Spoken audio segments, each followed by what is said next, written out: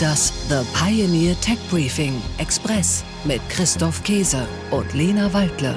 Herzlich willkommen, mein Name ist Christoph Käse und ich begrüße Sie zu einer neuen Folge des Tech Briefing Express, einem The Pioneer Original.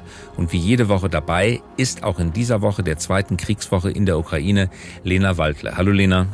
Hallo Christoph, guten Morgen. Wir sprechen heute über Fake News im Russland-Ukraine-Krieg und wie wir Desinformationen erkennen können und mit ihnen umgehen. Aber zuerst die Nachrichten. Tech Briefing. Nachrichten aus der Welt der Big Tech. Amazon schließt Geschäfte. Der E-Commerce-Gigant betreibt diverse physische Einzelhandelsgeschäfte, da diese nur etwa 3% des Gesamtumsatzes ausmachten und offenbar nicht den gewünschten Erfolg hatten, werden sie nun geschlossen. Übrigens, der Quartalsumsatz von Amazon im vergangenen Quartal betrug 137 Milliarden $. Betroffen sind laut Reuters 68 physische Geschäfte in den USA und Großbritannien. Ein hochinteressantes Faktum, weil die Eröffnung dieser physischen Geschäfte damals als ein Dammbruch im Retail gegolten hatten. Streaming mit Werbung. Der Streamingdienst Disney Plus plant wohl doch den Start einer werbegestützten Variante seines Angebots.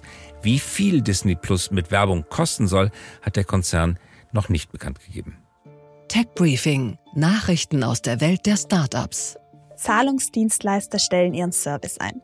Revolut, wie auch Bitpanda und weitere Neobanken folgen dem Beispiel von Wise und stellen ihre Dienste in Russland ein. Auch die Kreditkartenanbieter Visa und Mastercard sowie PayPal stoppen alle russischen Transaktionen in den kommenden Tagen. Jobbörse für Flüchtlinge. Zwei in Berlin lebende ukrainische Tech-Unternehmer entwickeln die Plattform UA Talents, die Jobs an Geflüchtete aus der Ukraine vermittelt. Tech Briefing. Nachrichten aus der Welt der Technologie. Gefahr von Cyberangriffen steigt. Der Digitalverband Bitkom hat seine Mitglieder vor der wachsenden Gefahr von Cyberangriffen gewarnt. Weltraumpolizei. Da der Weltraum an strategischer Bedeutung gewinnt, plant das amerikanische Militär, den Raum zwischen Erde und Mond stärker zu überwachen und so kommerzielle und wissenschaftliche Missionen zu schützen.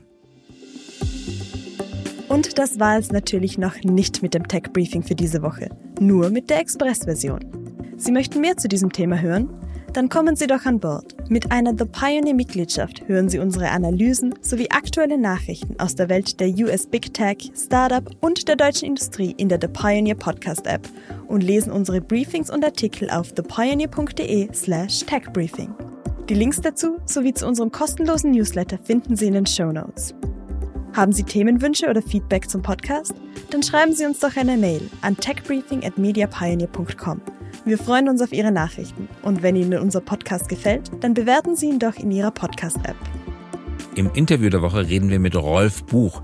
Er ist der CEO von Vonovia, dem größten deutschen Wohnungskonzern mit 550.000 Wohnungen. Es geht um die Frage, wie Wohnungsunternehmen digitalisiert werden können.